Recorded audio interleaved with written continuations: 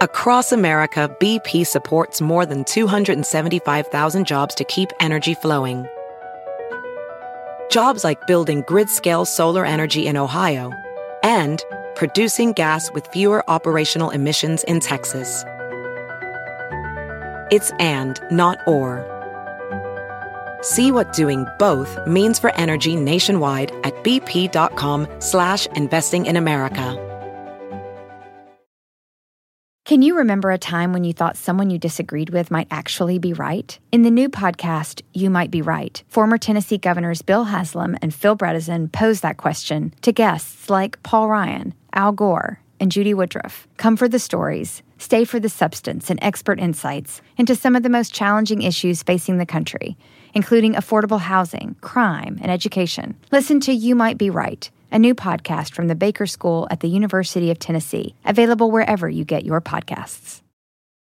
Sometimes our commander-in-chief, ideally upholder of the law, fails to inspire us. Take the 1970s. Well, I'm not a crook. Or the 90s. I did not have sexual relations with that woman. And now the 21st century. I'm an extremely stable genius. You're about to hear two attorneys make sense out of a legal system some say is a train wreck. Here are Royal Oakes and Connor Oakes. This is Too Many Lawyers. This is Too Many Lawyers. I'm Royal Oakes. And I'm Connor Oakes. So we got some big issues to sort through this week, Connor. Yeah. A lot of people are going to be very interested in this. Number one, should the government mandate a 32-hour work week? Wouldn't that be fun? Sorry, boss, I'd like to work more, but the legislature says 32 hours is it. It's kind of a Democrat gift to the voters, but we'll get into Interesting. that. Yeah. Second question, kind of a similar theme. Should voting be mandatory? It's not mandatory here in America. It is in a bunch of countries overseas. I guess they kind of like it. But some people are saying, Democrats, let's make everybody vote. And they don't think there'll be any partisan effect. They just, want folks to participate in the joys of democracy. And third and finally, should Johnny Depp be suing his ex for defamation? Is this a smart move by the Pirate of the Caribbean? So we'll get into all three of those topics. Before we get to the big questions, though, a little preview of our two special features at the end of the podcast. Guess the Verdict, America's favorite game show. I'm going to give Connor the facts of a case. The case is called the case of the world's noisiest library. And Connor's going to have to guess who wins and who loses this legal fight. And our other feature, Stories I'd Tell My Friends If I Had Any. To clarify, I have several stories. So this week, I'm going to tell you about my close encounter with O.J. Simpson. And Connor is going to tell you about his recent trial experience. And he calls it the case of the juror with the severed foot. So these await you at the end of the podcast. So before we get to the yippee 32-hour work week, a couple of sort of miscellaneous human interest legal issues. Recently, Connor, an Indiana cop, gave a alleged perpetrator, a choice.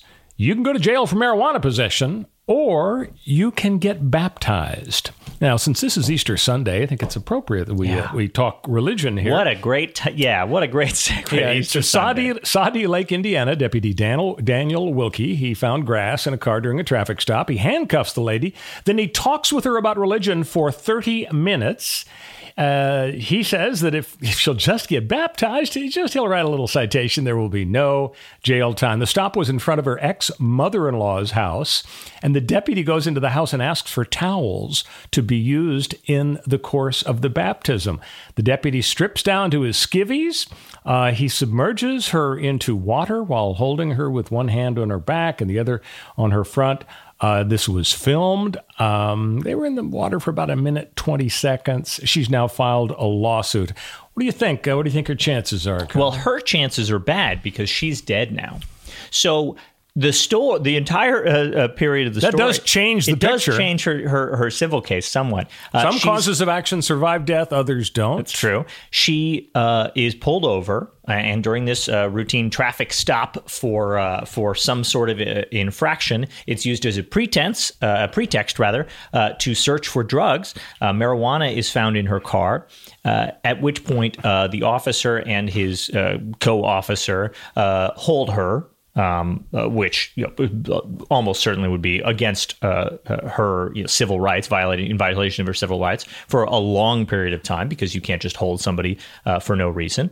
And they also threaten her with a religious ritual and coerce her and say, basically, your life is ruined and you'll be facing criminal charges unless you submit to this religious ritual. One of the most bizarre, things you can imagine. This officer specifically had been the subject of numerous tens of disciplinary complaints for violation of including charges of rape and assault. Yeah, so just awful, terrible stuff. And of course, the idea of a religious ritual that involves people getting in their underwear for it is totally in violation of her rights. Whether or not it was assault, it sounds like sexual assault to me. The deputy got into his skivvies. I'm not sure about her. And so they end up underwater and they end up doing this. She brings this lawsuit, and following the lawsuit, she ends up dead. And I've heard nothing about her cause of death. Apparently that hasn't been reported. It has not yet been reported. It is undetermined by the coroner's office, who are friends of the cops. Interesting. So, yeah, this is one of those cases of a horrific violation of somebody's civil rights and very suspicious circumstances surrounding, when you file a lawsuit against a police officer,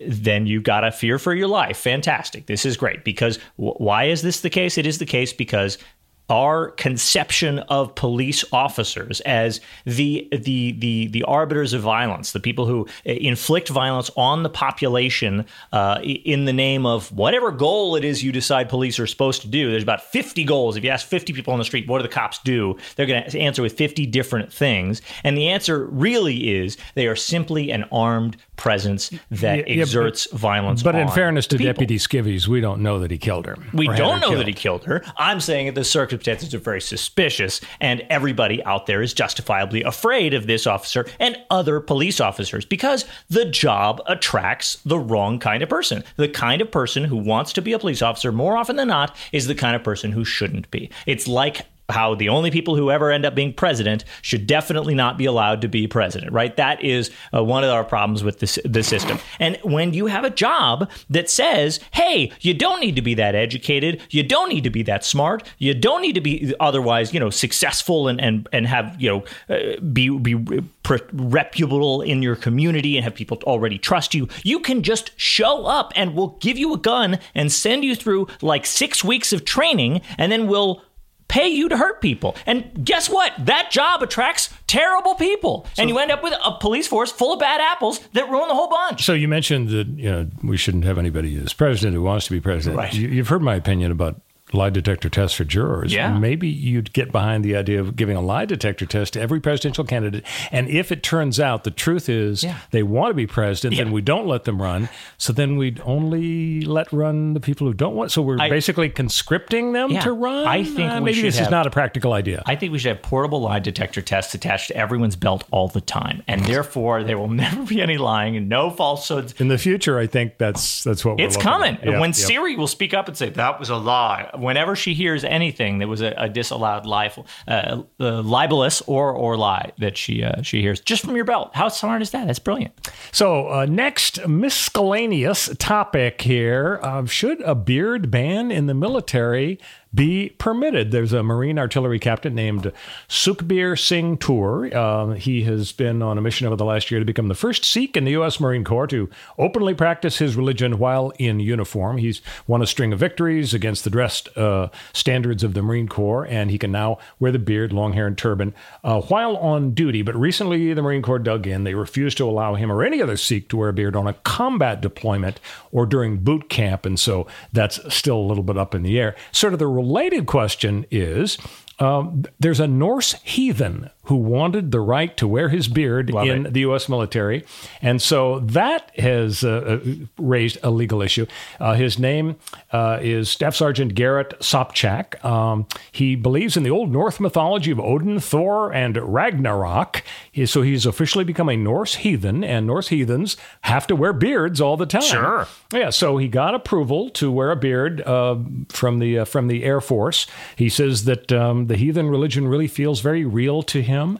In addition to believing in the old Norse gods, heathens believe that they are descended from them. He was originally a Baptist, but wasn't for him. Hasn't followed Not that enough for beards. a long time. Sure. Yeah. So what's your reaction, Connor? You think we should be coddling these religious predilections? These snowflakes? Look, the military has lots of rules about conformity. Your body's got to look a certain way.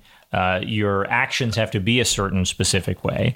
Your words have to be a certain specific way. They have codes of conduct and decorum and ethical rules and behavioral rules and physical appearance rules. And these are all in service of several things.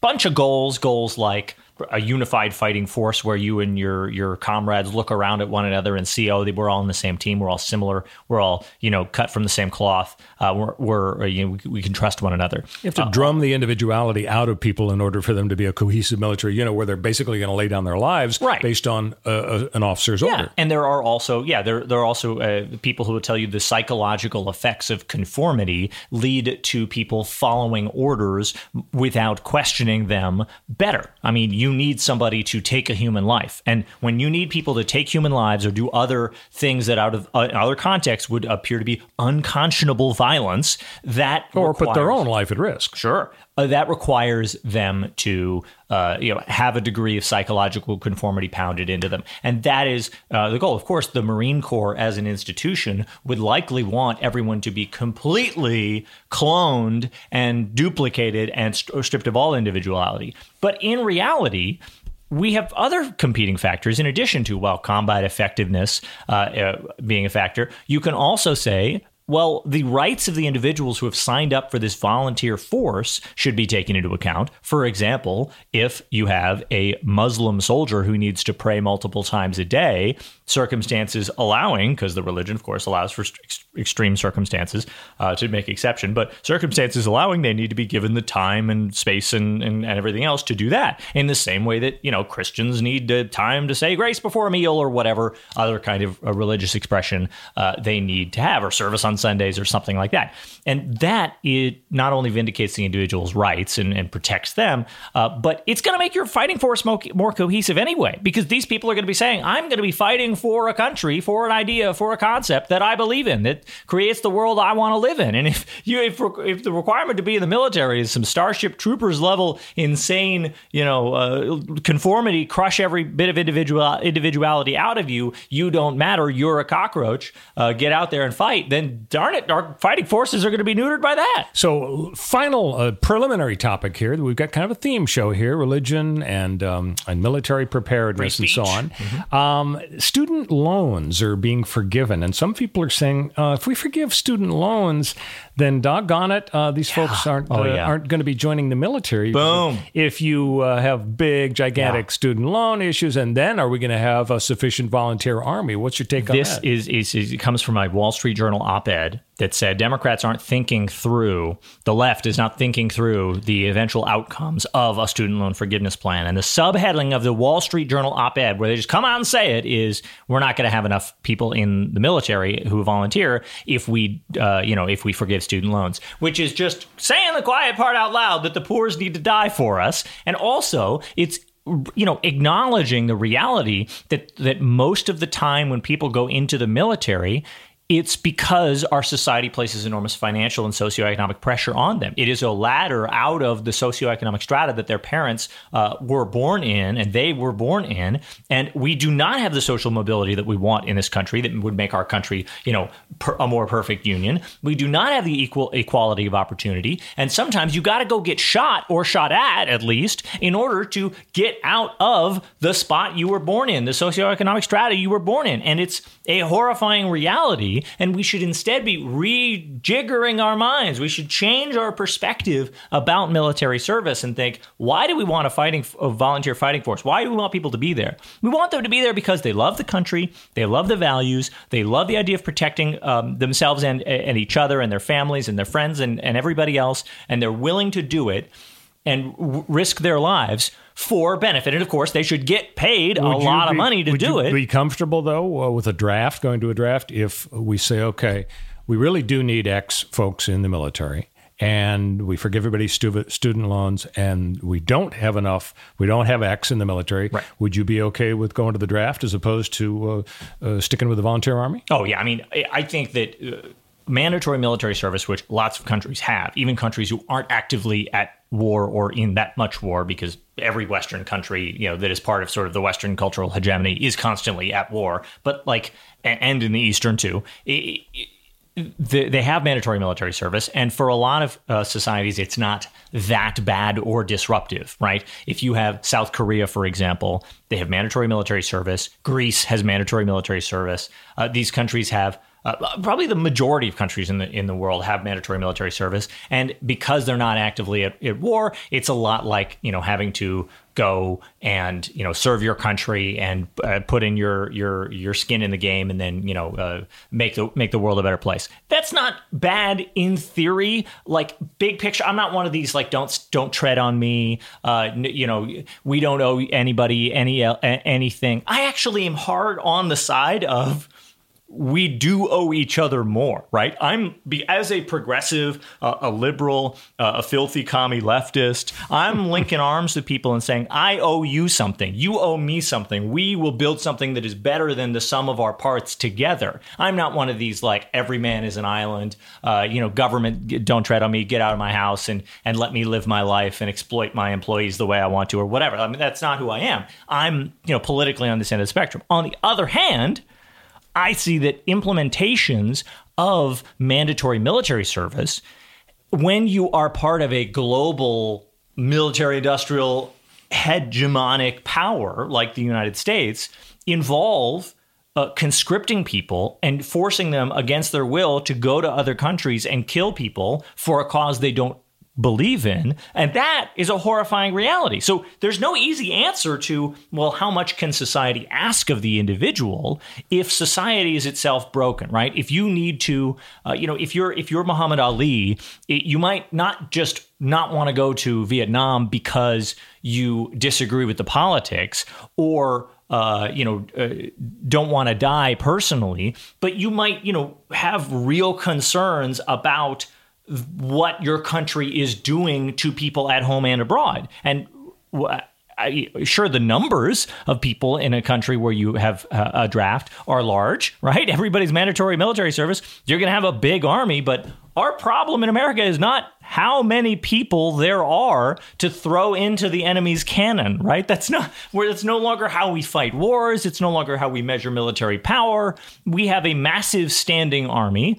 China has an ungodly, incredibly massive standing army, but that's, again, not how we measure their power, their military might, right? We don't have any boots on the ground in Ukraine, but we're fighting a war in Ukraine right now. I mean, so the notion of a draft, while it's an interesting moral question about how much society can ask of all of us, one or all of us, to me, there's no answer of, well, is a draft morally okay or defensible? Generally, drafts are instituted when there's an existential threat, right? A threat that is so substantial that, the Canadians are coming across the border, right? That's why Elvis was drafted in 1958. Absolutely.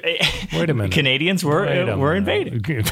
Maybe. And when there's an existential threat, morality changes, right? The morality is dependent on the circumstance. Well, you're right, Connor. Not an easy answer here, but if there were an easy answer, it wouldn't be a podcast topic, right? It wouldn't be a good podcast. So when we come back, should the government mandate a 32-hour work week? I can just sense people salivating already. But first, Connor's going to tell you how to rate and subscribe to Too Many Lawyers.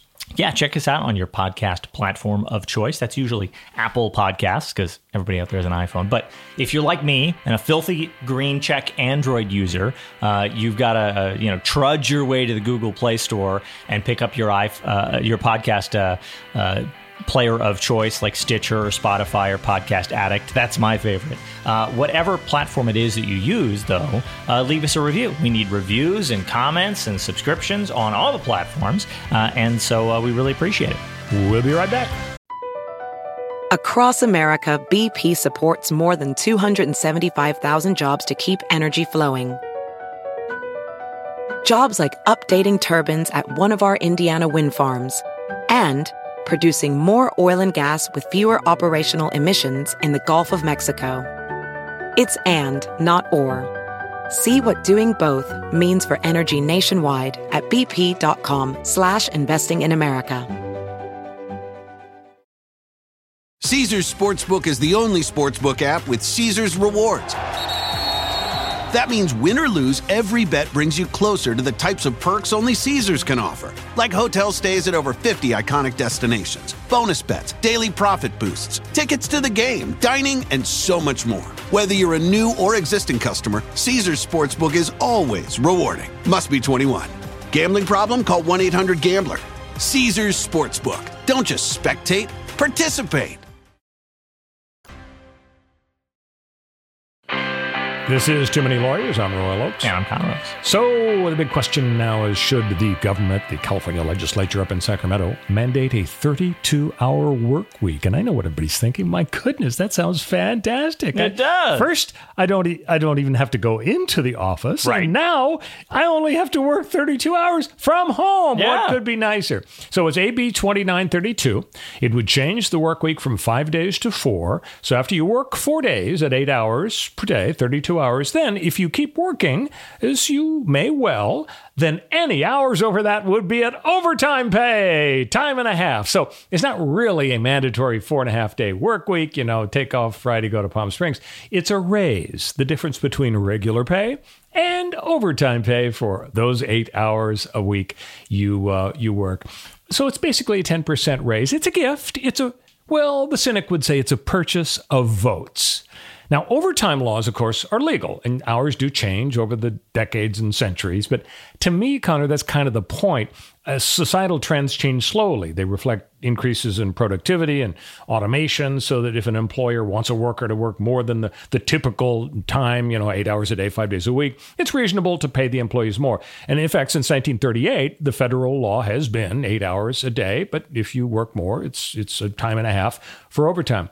But, this isn't really what Sacramento's thinking about. It isn't a recognition of gradual change by society and productivity. I think it's just a huge gift. I wonder if a court challenge would be filed and whether it would work. Court challenges absolutely would be filed if this were to go through. It's not going to go through.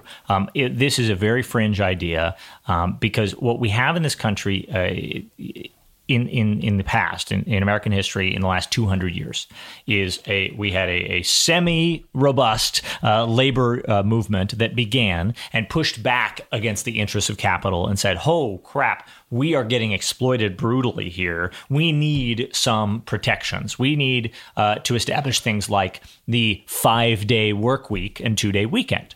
The labor movement in the United States said, we're going to push for and then achieved a 40-hour work week. And and then the concept of a minimum wage, for example, and overtime pay, and all the rules about how many breaks you need and how much time and a half you get paid post the official, 40 hours in a week or, more than 16 hours in 2 days or whatever the laws are specifically.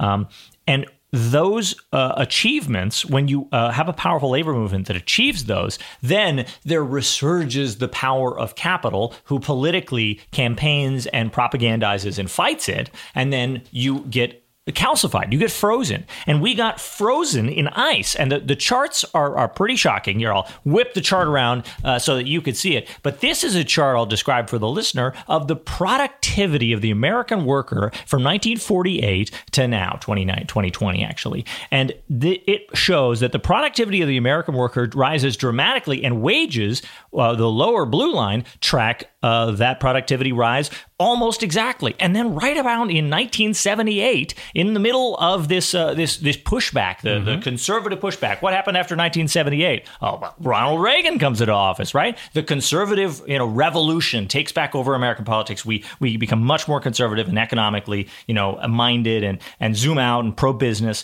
and anti-labor. And the productivity of the American worker continues unabated at a 45-degree angle upwards. Very steep climb. Our productivity at this moment, compared to 1978, the average worker's productivity is 155% of what it was in 1978. Wow. The average worker's pay is 117%. Interesting. Now, That's I wonder what people call the pay gap, pay productivity gap. But you 155 to 117%. Yeah, but you mentioned 1978. I mean, since then, isn't that the period when we've seen the unparalleled technological advances. Yes, absolutely. Exactly. And so it's thanks to Bill Gates and Steve Jobs and so on. So it's not like the American worker got, tougher and more muscular and accomplished more in that hour that they worked. You'll notice it was technology. Well, but it's not like that's the American worker's fault. But also look at the productivity trend. The productivity trend starting in 1948 here at the bottom of the chart, it continues unabated. It's basically a 45-degree angle line upward. We were always getting more and more productive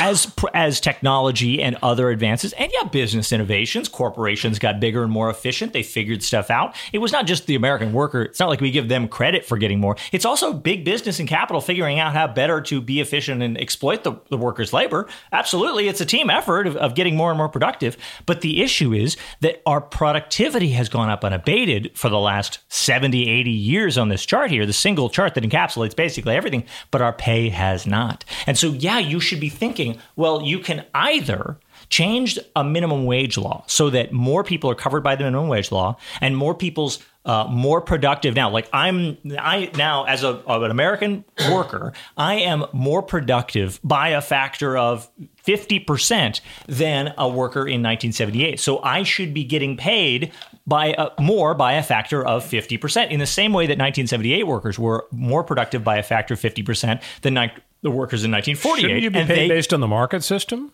Well, why? Based on supply and demand? My labor has value, right? I mean, this is a different conception of... but only based on the laws of supply and demand. If everybody else works the same as hard as Connor, then, all those folks will be paid a certain wage. But if somebody works harder than you and accomplishes more, then employers will pay more. Yes, right? Of course. But because I'm a more productive worker, I'm cranking out 50% more widgets, right? Those widgets go to market and they get sold. Right. The employer makes more money. I should, by the laws of the market system, I should be therefore more valuable as a worker and be getting paid 50% more in order to keep me, or I'll go to a competitor. But instead, the market system is an inadequate measure of productivity, and more money has, in the last 60, 70, 80 years, since 1978, the period of time, gone into the pockets of capital and less into the pockets of labor who are, doing the work. This issue creates this pay gap. We're creating more widgets, more and more widgets every year. And we were creating more and more widgets every year between 1958 and 1978. And so we should be getting compensated for that increase of productivity. But instead, we could do like this law does and say, let's change society. Let's change societal norms and say, the 32-hour work week is the default. Now, you're right that if people keep working 40 hours a week, then it is just a pay raise, which is the first solution, right? Paying labor more to compensate them for their increased productivity because they're doing more work and creating more value.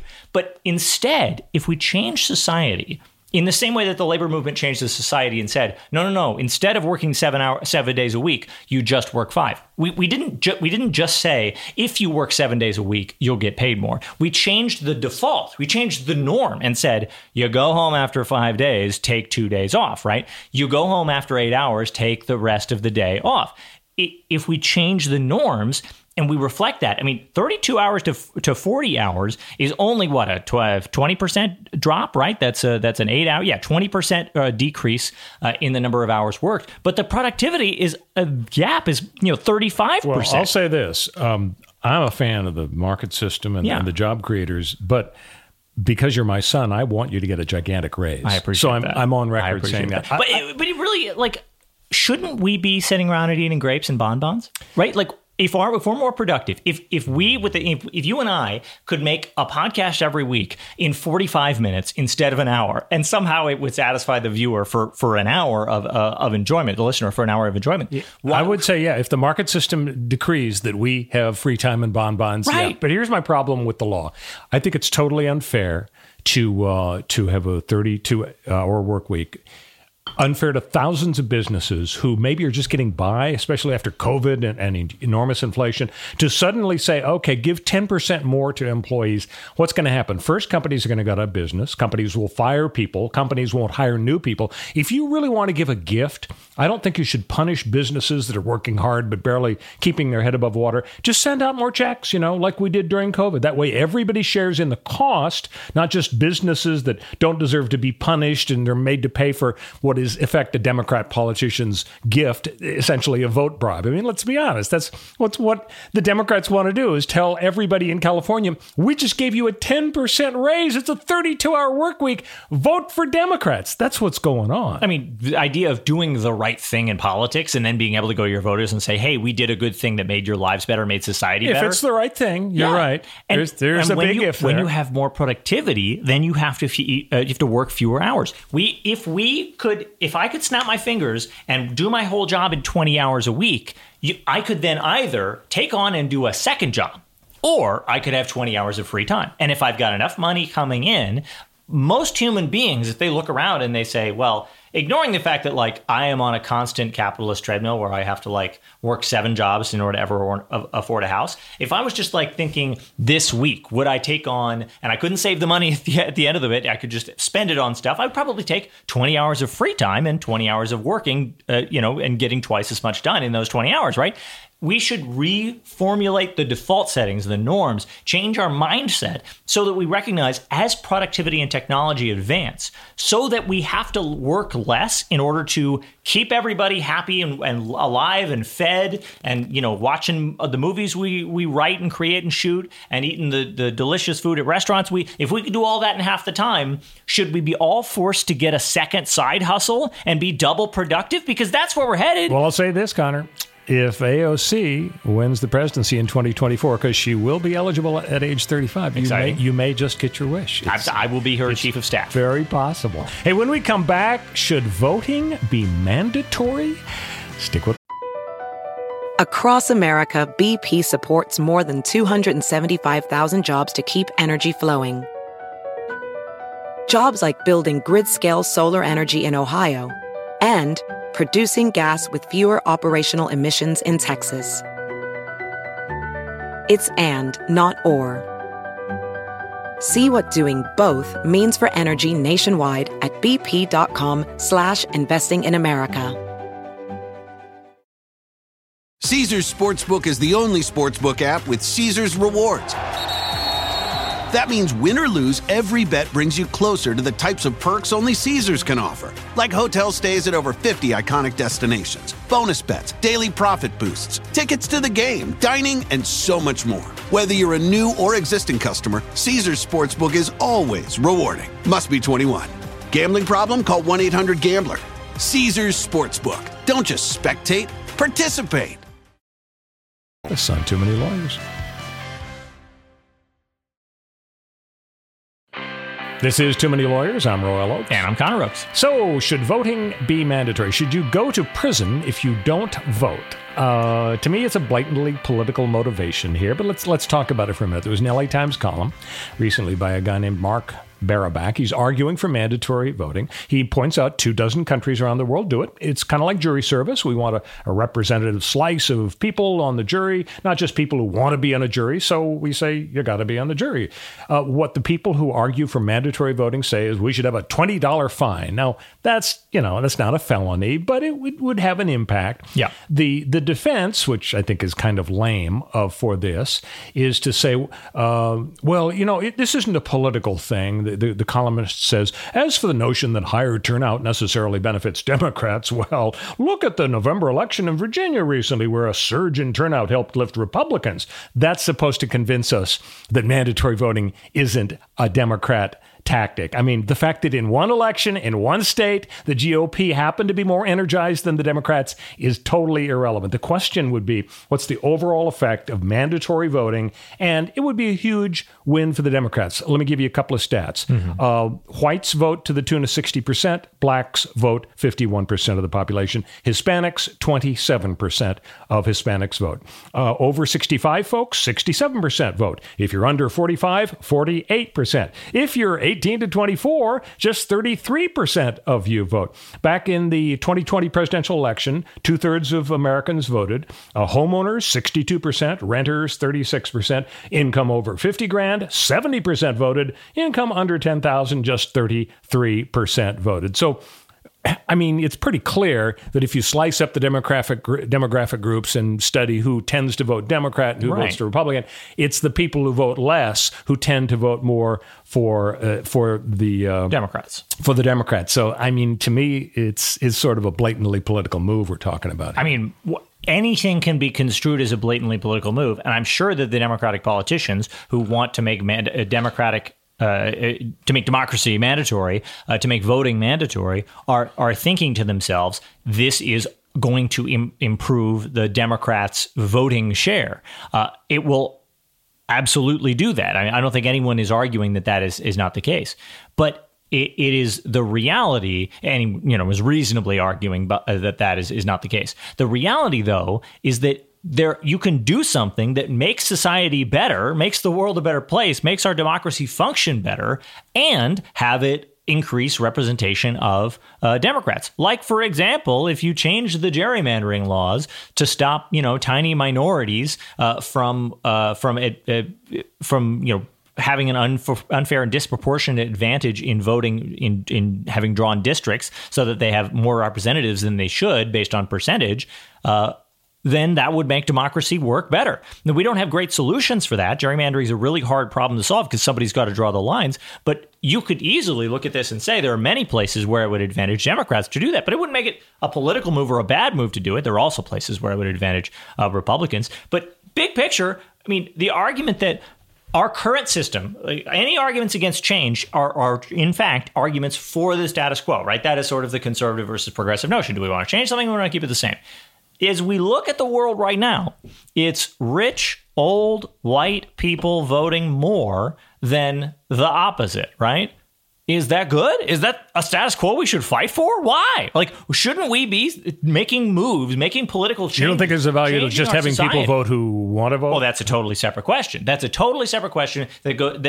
How can it be separate? We're talking about mandatory voting here. It assumes that people, in some abstract, vague sense, are the kind of person who votes or wants to vote or whatever, and that's why they're currently voting. Instead of thinking about what are all the reasons why people don't vote. Well, maybe they don't vote because they don't see that their vote has an impact, because they fall victim to the totally real, psychological effect of attempting to vote for something and getting shot down over and over. Is that what 18 to 24 kids believe? My vote doesn't matter. My vote doesn't matter? I'm not going to change. But suddenly anything. When they're 25 to 39, they think it does matter? Yeah, because they're richer. And they, have seen the impact that they have. More experience.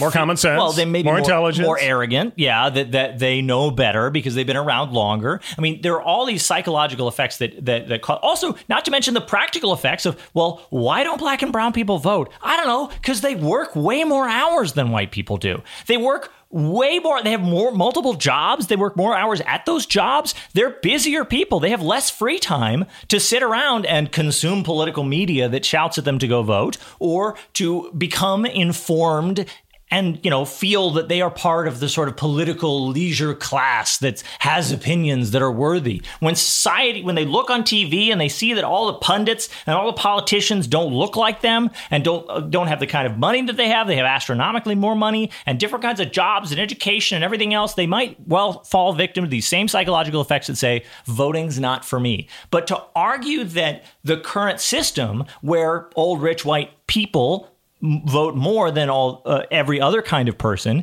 is inherently good because they're the politically informed people are going out and doing the voting, and people who want to vote are the ones who go out and do the voting. That is to fall victim to the idea that the status quo is just inherently better. It's the idea that currently people, all the smart people are voting, or all the informed people are voting, and that's just not the case. It's the case that rich people have more free time. It's the case that older people have more free time. It's the case that rich and older and whiter people have more connections into politics and to business where they feel that they are more invested in and have a right to speak to politics. And these are all psychological effects we should overcome. We should change. We should make the world a better, more democratic place by bringing more people into the political tent.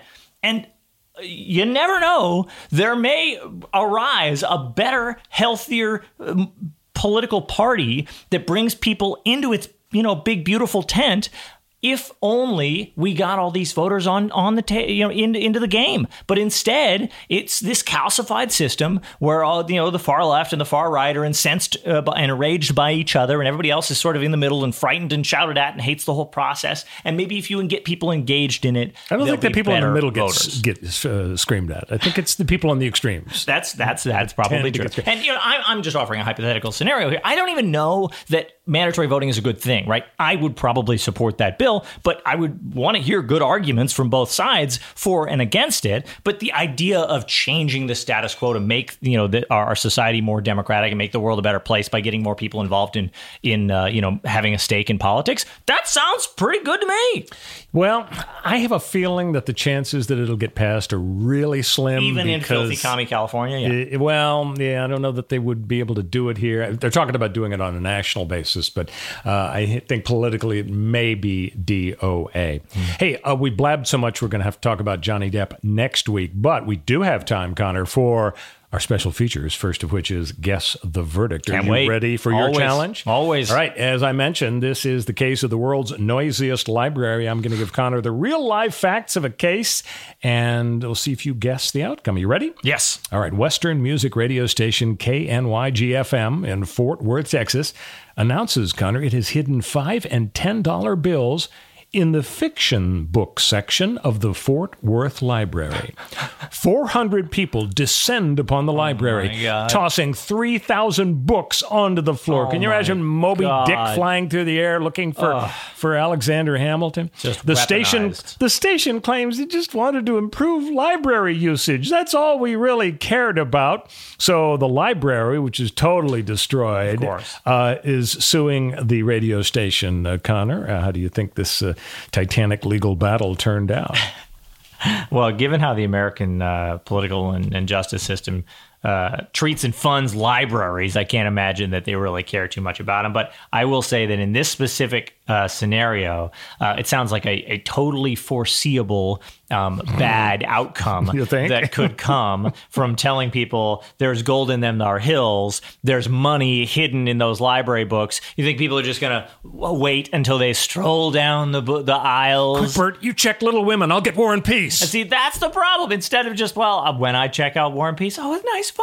How nice that someone left this in here. No, instead, of course, people are going to tear it apart because you said the words free money. So yeah, I think the radio station should have to pay to clean up the library. You're absolutely right. And it's a $10,000 win for the library. That will buy you some books. It's interesting to compare this dispute with a couple of things that have happened in American legal history. Back in the 1960s in Los Angeles, the top rock and roll radio station was KHJ. And if you watch the Quentin Tarantino movie Once Upon a Time in Hollywood, they celebrated the boss jocks, Robert W. Morgan and Real Don Steele and so on. So the KHJ marketers came up with an idea, Connor. They announced on the air, hey, the first listener to get to the corner of Roscoe and Topanga Canyon Boulevards in Canoga Park and the West San Fernando Valley will win $100. Oh, my God. Well, you can imagine guys in souped-up Corvettes and Van Nuys that were headed east just turned that puppy around and made a beeline for the corner of Roscoe and Topanga. Oh, no. And people from all over the valley, of course, there was a crash and there was a horrendous accident and somebody died. Of course. And RKO, KHJ, as I recall, lost big time. I bet. Yeah. You can't tell people engage in unauthorized street racing for $100. Yeah. Well, you say you can't, but now let's fast forward to just this month. Yeah. I read about a big race from San Antonio, Texas to Las Vegas, and it's kind of an overnight thing if you just drive it right through. And the deal is the first person to get from San Antonio to Las Vegas in a beater, like less than $2,000 vehicle is the rule. You have to have an old beat-up thing that's probably going to break down, makes it more interesting. The first person who gets there, a big Vegas blowout, huge cash prizes and so on. And 140 miles an hour is what one guy was clocked at. Oh, my God. And what the organizers, to try to immunize themselves, did, they said, oh, if you get a ticket for speeding, then you're ineligible. You can't win the race. Oh, so that's going to prevent lawsuits. 140 miles an hour? Insanity. They're even making jokes about how the lawyers say we shouldn't call it a contest. It's just sort of an exhibition or something. I mean, why in the world wouldn't the idiots who devised this race say to themselves, we're going to lose every penny we've ever had. Our heirs are going to lose every penny they make. So dumb. Yeah, So dumb. it's just totally insane. It is totally insane. We live in a society defined by cars. Of course, I mean, this specifically and explicitly calls out get there via car in this kind of car. That's even worse. But even if you just say arrive at the corner of so-and-so, people are going to drive. Of course they're going to drive. Yep. Yeah, there's no other way. There's no way around it. Now, the other question I have is, what if you just have a fire sale? You own Bob's Discount Furniture, and you say we're selling couches for 1 hour between 9 and 10 in the morning, and it's 8:30 right now, and between 9 and 10 in the morning, makes it a little less obvious, but still, I could see the argument. Couch for $100. Yeah. It's a $2,000 couch for $100 because that's just a doorbuster. I mean, it's basically like a Thanksgiving, like right after Thanksgiving, a Black Friday issue, right? When you have a great deal and you incite a stampede in the mall, could and be a tough trampled. Legal issue. I mean, the courts, I'm sure, would look into issues like foreseeability, reasonableness of the conduct. Which is to say, the law would kick the can down the road to every individual fact-specific case and say, oh, yeah, the standard is reasonableness, which is what you learn in a law school classroom. And then you get into a real courtroom and you say to the judge, oh, the standard is reasonableness. And the judge rolls their eyes and they go, yeah, I know. That means I get to choose what the law means, right? I get to make it up because reasonable doesn't mean anything. So congratulations, Connor. You've improved your batting average on Guess the Verdict. Final segment now. Now, let me give you the background to this. Dwight Eisenhower, the big general for D-Day, and then our president, wrote a book near the end of his life after writing a bunch of other books. And the book was titled Stories I Like to Tell My Friends. Well, I thought that's a cool title. And so the title of this segment... Who's got friends? The title of this segment we've got is Stories I'd Tell My Friends If I Had Any. To clarify, I have several stories. So I'm going to lay my story on you now about my close encounter with O.J. Simpson, and then Connor's going to tell about the case of the juror with the severed foot. So I encountered O.J. Simpson a little bit during his murder trial in the 1990s because I was arguing for cameras in the courtroom. And on one occasion, I was there right next to Johnny Cochran and O.J. Simpson. And there was HBO did a documentary of that day's events. And there's a picture. And O.J. looked so bored when I was talking. It's like, can we get to the part where I'm not guilty? That's what. Let's just jump to the murder. Let's go. Yeah. So I did have an encounter, but my closer encounter was during his Las Vegas trial. Because you remember, 10, 12 years ago, O.J. was charged with stealing his own stuff. Yeah. And the fact that he had a couple of henchmen who had a gun or two meant that O.J. and several of his pals were convicted. And O.J. Simpson was sentenced to prison for 9 months. Well, during the trial in Vegas, unlike the murder trial, he had not been incarcerated. He was free to walk around, and of course, he was dressed up in his fancy suit.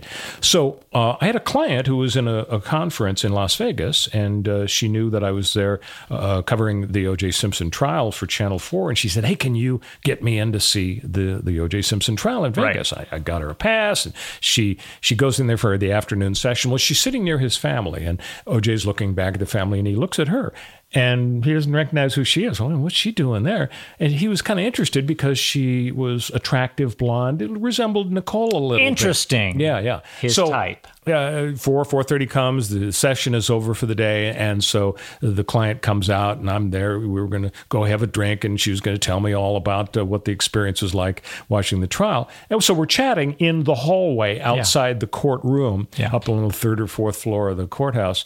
And what do you know, after we've been chatting a couple of minutes, who comes striding up to say hello in his fancy $3,000 suit? O.J. Simpson. Oh, my God. Totally ignores me, extends his hand to this blonde woman who'd been sitting near his family. Yeah. And he introduced, I'm O.J. Simpson. Like, thank you like for that. You need to, I'm O.J. Simpson. I'm Lucifer. I knew you were Lucifer. The horns and the cloven hooves. You don't have to introduce yourself. Yeah. And the client is just kind of humming. And I didn't know quite what to say either. But later on she was just kicking herself because I should have told him off. Like, I'm not going to shake the hand of a double murderer. But what do you do? I mean, if you see him on the street, are you really going to start slapping him around and saying, "Be gone, you double murderer," or are you just going to walk? Now, right. It's one thing to take a selfie. You know, if you do that, that says something about you. But if you don't start yelling and screaming at him, I don't know. What do you do if you see Hitler walking down the street? I don't know. I don't think he's. Yeah, the answer is not take a selfie, but yes. Look, sort of minimum reasonable behavior. It's kind of a similar thing. If I saw Mike Pompeo walking down the street, I would react we're equating the CIA director and Secretary of State with a double murderer. I would. Nice. I would do the same thing. I would like to think that I'd have the cojones to yell, "Hey, Mike." Like with Jeff Goldblum? I don't like you. Exactly, like Jeff Goldblum interaction. I don't like you. You're a bad guy. You did bad things, and you made our country and our society worse. And that's the same reaction I would give O.J. Simpson. And maybe it would sting a little, and he would learn his lesson. Yeah. Well, from being told off by Connor as a Karen. You could be taken down by a bodyguard, too. Probably that, yeah. All right, it's Connor's turn now. This is intriguing, Connor. The case of the juror with the severed foot? Case of the juror with the severed foot, yes. So I had a jury trial, and this is one of my more exciting voir dire moments. Voir dire is jury selection, the process, if you've ever been on a jury, where you are asked lots of questions. The French people in our audience already knew that. Of course. Voir dire. It might be Latin. I don't even know. And they ask you lots of questions, and they try to decide, is this person a juror who's not appropriate to be included on the jury for a good reason, for cause? Like, oops, we got the wife of the defendant on the jury. Dang, we got to get her off of here. Could be a basis for appeal by the plaintiff. Yeah, definitely. She's biased, right? She knows one of the people involved, one of the parties, right? But it's a spectrum, right? If you say, "Oh yeah, I saw this," so you're saying jurors are on the spectrum. I saw that guy walking down the street 10 years ago at the corner of First and Main, and therefore one side says they got to be disqualified for cause. No, that's too tenuous a difference, an interaction, right? Mm-hmm. So you're asking all these questions to figure out how close these people are to anything involved, and to find out if they're somehow unavoidably biased. If you have a case where somebody says, where it's a malpractice case, and the doctor's on trial, and your person in voir dire says, "Oh yeah, I'm phobic of doctors. I'm so scared of them all the time. I have nightmares about being operated on and waking up in the middle of it, and I'm in horrible pain, and I can't say anything. It's my worst phobia." Mm-hmm. They probably are not the appropriate person to be judging. Right. This is not the trial for them. They can go do a battery case or a burglary or something like that. They'll be fine, right? So they get struck from the jury for cause. On the other hand, you have peremptory challenges where jurors are struck because the lawyers don't think that they'd be a good juror for them, and so they boot them off the jury. They're strategic strikes. They're absolutely that's the purpose of the peremptory strike, because people want to get a jury that they think is unbiased and is going to be favorable for their clients. So I'm doing voir dire in a car accident case. In a car accident case where two plaintiffs are in a car accident, and after the accident, they claim my back hurts, my neck hurts, I couldn't work for a while. Specifically, they couldn't work for 6 months. Both the brother and the sister who were driving in the car and who get injured, undisputed, they would get in a car. It's not their fault. The accident happens and they get injured. But they don't want to just take the money that is offered to them and walk. They want to go for the brass ring and get a big dollar amount. And they say, I couldn't work for 6 months after this car accident. And it's a car accident. It's serious. But, they went to doctors. Mm-hmm. They got treatment. And everybody goes and gets treatment. And then they, go back to work and keep earning money. But these folks didn't go for 6 months. It turns out the third sibling is their boss at their job, and he's the one who put together all the paperwork. So fishy. Work for 6 months, so that's why we're in a lawsuit. Is because there's a dispute of facts and credibility is at issue, and that's why we're going to be. So we're doing voir dire, and you're marching through all the jurors. Hey, have you ever been in a car accident? Have you ever been in a car accident? Have you ever been in a car accident? Have you ever had a major injury at work? Have you ever made a major injury at work? And you ask all these people the different questions. How do you feel about the judicial system? How do you feel about cash, payments in compensation for pain and suffering? How do you feel about people who get in car accidents? Do you think everybody gets in a car accident who deserves it? And you ask all these questions to elicit a reaction, to see who this person is, what kind of a person they are. We marched through, and juror number, 32 or whatever. Actually, she was like juror number 7. She is telling me, and I'm getting all these answers from jurors. I say, have you ever been injured at work? Yes, I have. What happened? Oh, I had sprained my ankle. Oh, okay. Well, how long were you off work? A week and a half. Oh, what happened? Have you ever been in it? Yeah, I was in an injury. I had an injury at work, and I broke my leg. I was out for 6 weeks in a cast. We're marching through, and I get to one lady, and I say, okay, have you ever had a major injury? And she says, yes, my foot was severed. Whoa. I'd say that qualifies as major. Yeah. And I say, oh, my goodness. Was it, did you undergo a surgery afterwards? And she says, yes, it was reattached. And I say, oh, my goodness. How long were you off of work after that process? And she says, 5 weeks. As opposed to the 6 months by the brother and sister. And inside my head, I'm going, my hands are in the air. I'm cheering. I'm yelling. I'm going, I love this woman. She's the greatest juror of all time. This is somebody who understands that injuries are bad and people get hurt and they need to be compensated for them. But there's more to the story. Let's not go crazy, right? Mm-hmm. So this is she's my star juror. And also, she's got a strong personality. She's sort of forceful and likes speaking up. That's the kind of person who could end up as the foreperson of the jury. They can steer the direction of conversation. And if your foreperson is favorable to you, that's a really good strategic tool. Sure. Right? So I'm thinking this is fantastic. This is going to be great. In fact, I'm thinking in my head, they're going to strike her, right? The other side is going to see this and hear this and think, oh, this lady's got to get kicked off with a peremptory strike. So I'm thinking, okay, I can't get my hopes up too high, right? We make it through voir dire. And we make it through the peremptory strikes. I, of course, don't strike her. And the other side also doesn't strike her. They've got a bunch of people that they need to strike that they don't think are going to be good for their case. And so they use up their peremptory strikes and they don't have any left and they can't strike her. And I'm thinking, I love her. She's fantastic. This is going to be so great. She's going to be my foreperson. She's going to steer the whole direction of the jury. It's going to be awesome. As part of that process of jury selection, we start off with, do you know the defendant, right? As we talked about, do you know the brother and sister who were in the car accident? Do you know the other guy who was driving the car, Connor's client, who caused the accident, who admits, I caused the accident? We're just here to talk about the medical bills, right? Do you know this guy, right? Do you know anybody else involved in this? And they list off the people who are going to be witnesses. That would be the physicians who treated the people and the police officer who wrote the report after the accident, all this stuff. Right? So if a star witness is the father of one of the parties, that would be a big problem. Yeah. So we go through this process. Plaintiff begins their case. They open their case with their opening statement. And in the opening statement, they say, and the testimony of Dr. Hakamzadeh will show that the plaintiffs were very badly injured and they needed, treatment and they had to be off work for 6 months and blah, blah, blah, blah, blah. After his opening statement, my favorite juror in the entire world sheepishly raises her hand and she says, Judge, can I speak to you? Can I speak to you?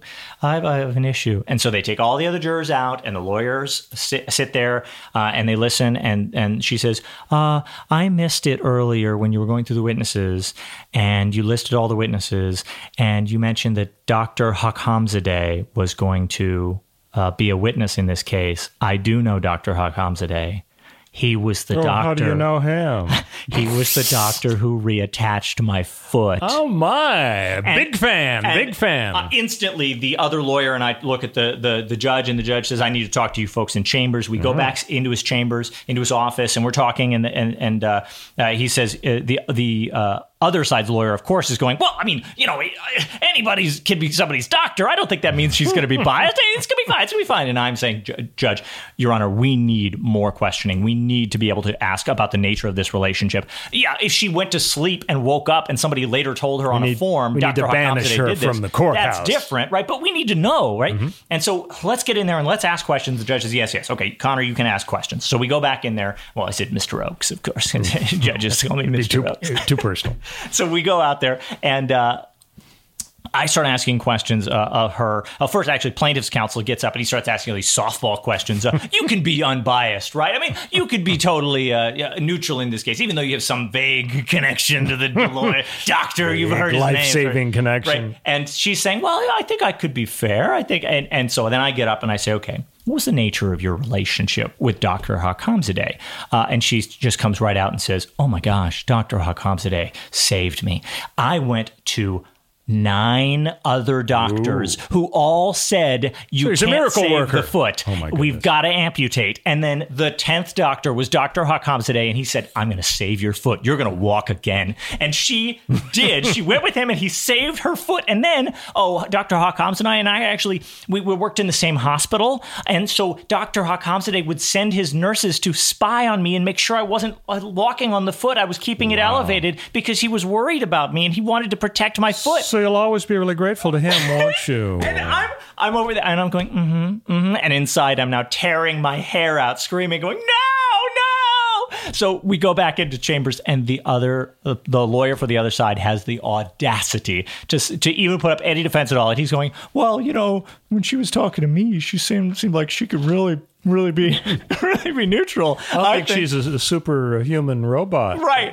And so I say, Judge, come on. If you had to construct a hypothetical scenario, which was the worst possible hypothetical scenario where a juror could not be more biased in favor of a witness, it would be the doctor who reattached their limb and saved their life. After 9 others. Yeah, 9 out of 10 doctors said, no, I can't save you. And this one did. There's no more extreme scenario. You have to kick her off. So I'm guessing the judge did the right thing. For a reason. Yes. And the judge said, you're right, Connor. Mr. Oakes, Connie, and he tousled my hair, and he said, yeah, okay, she's gone. We got to boot her. We got alternates for a reason. I love it.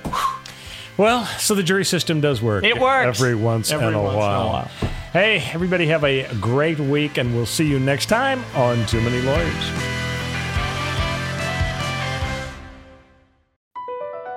BP added more than $70 billion to the U.S. economy in 2022.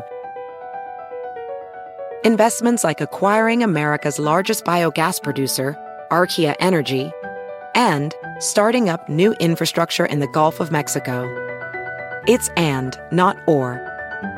See what doing both means for energy nationwide at bp.com/investing in America.